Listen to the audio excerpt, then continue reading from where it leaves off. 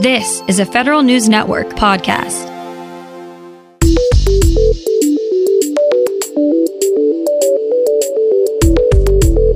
Coming up on today's Federal Newscast, many feds are currently teleworking. How's that working out? The Senate opens up the checkbook to fix telework issues and help the Postal Service stay afloat. The Pentagon has set up a task force to deal with the distribution of desperately needed medical supplies. These stories and more in today's Federal Newscast.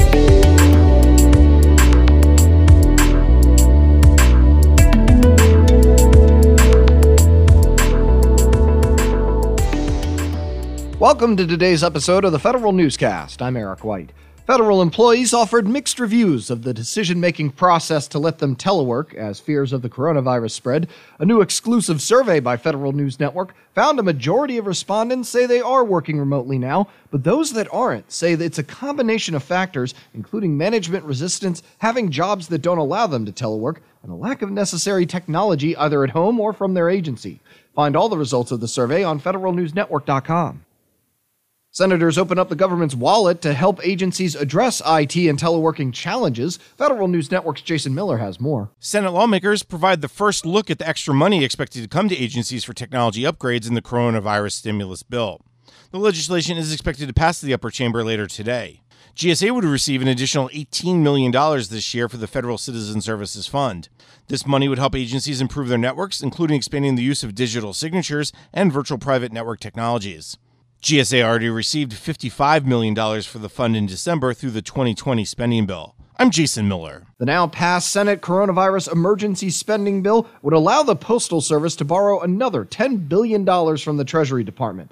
A significant departure from a bill House Democrats introduced Monday to give USPS $25 billion to spend in the next 2 years. The House bill would have also wiped $11 billion in debt and allowed the Postal Service to borrow another $15 billion. House Oversight and Reform Committee leaders say USPS will run out of money to operate this summer if Congress fails to act. Agencies can delay collecting fingerprints if they have to during the coronavirus pandemic. The Office of Personnel Management says some agencies are struggling to vet new employees and contractors because they can't collect fingerprints. OPM says these agencies can move on with the onboarding anyway if the benefits outweigh the risks. The Defense Counterintelligence and Security Agency will also grant security clearances if an agency can't submit fingerprints. The Homeland Security Department's Research and Development Branch is stepping up efforts to answer unknown details about the coronavirus. Its National Biodefense Analysis and Countermeasures Center and Countering Weapons of Mass Destruction Office are working to determine which materials serve as the best disinfectant to fight the virus. They're also looking to identify how conditions like temperature and humidity affect the virus's survival in the air and on surfaces. These offices played a leading role in mitigating the 2014 outbreak of the Ebola virus. The Defense Department is offering incentives and relaxing some rules in order to keep companies cash positive during the coronavirus pandemic. DoD is calling on companies to build goods and provide services deemed essential by the government. Congress is also proposing to provide extra funds to buy needed goods under the Defense Production Act. DoD is paying more money up front for costs incurred by companies on contracts to keep businesses more liquid. A congressionally mandated commission has some big recommendations for military and public service programs. Federal News Network's Nicola Grisco has more. The National Commission on Military, National, and Public Service is out with 124 recommendations to Congress and the President. The big one is a recommendation that would include women in the Selective Service System. The Commission also suggested changes to the federal hiring process, an overhaul of veterans' preference rules, and more flexible benefits for new federal employees. The goal of the Commission's review was to find ways to make military, national, and public service more attractive to more Americans. I'm Nicola Grisco. Retired Army soldiers in the healthcare field are being asked to suit up again to join the fight against coronavirus. Military.com reports a message from Defense Finance and Accounting Services asks troops who have previously served in specific healthcare specialties to consider rejoining the team to address the current pandemic crisis.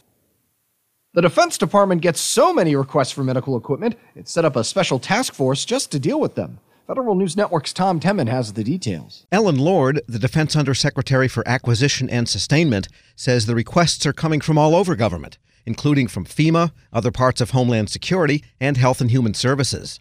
Lord says the task force will synchronize how the DoD acquisition staff responds. She hinted contracting officers will use rules for contingencies under the Defense Production Act invoked last week by the White House. I'm Tom Temin. Troops expecting to move over the next few months are hamstrung between orders as the military halted permanent changes of station until at least May. Federal News Network Scott Maucione reports. Nearly 30,000 troops are now stuck in limbo due to the military's stop-move order. The Army estimates 11,000 soldiers are waiting to move to their next orders, and the Air Force says 18,000 airmen are in the same situation. Some of the troops are forced to extend their leases, move to temporary housing, or live in hotels until they can actually move. The Defense Department implemented the 2-month stop-move order to limit the spread of coronavirus. I'm Scott Maucione. The IRS relaxes its collections and enforcement activity as taxpayers face financial hardship from the pandemic. The agency will suspend liens and levies for most delinquent taxpayers between April 1st and July 15th and won't refer new cases to its private debt collectors. The IRS also encourages taxpayers behind on their tax filings to catch up. More than 1 million households that have not filed tax returns in the last 3 years are actually owed refunds and can still claim the money if they file. The Thrift Savings Plan will create several new life cycle funds by this summer. The Federal Retirement Thrift Investment Board is building new L funds in 5-year increments instead of 10-year increments. The new funds will run from an L 2025 through an L 2065. The TSP will launch those new funds in July. It will also retire the L 2020 fund. Participants enrolled in that fund will automatically roll over into a new L income fund. The acting director of the Office of Personnel Management has a second new job. The president tapped Michael Regas to be the acting deputy director for management at the Office of Management and Budget. Regas will replace Margaret Weichert. She's leaving OMB for the private sector. Regas is the second person in 3 years to hold these two positions concurrently. He took the OPM acting director role last week after Dale Cabanas abruptly resigned. And CGI Federal is buying TerraThink Corporation in an effort to expand its technology consulting business. In purchasing the Reston, Virginia-based TerraThink, CGI Federal is getting more experience in digitization, enterprise finance, risk management, and data and analytics services. TerraThink has won more than 100 prime contracts worth more than $178 million since 2016, with its biggest federal clients being DoD and the Agriculture Department. The deal is expected to close this month.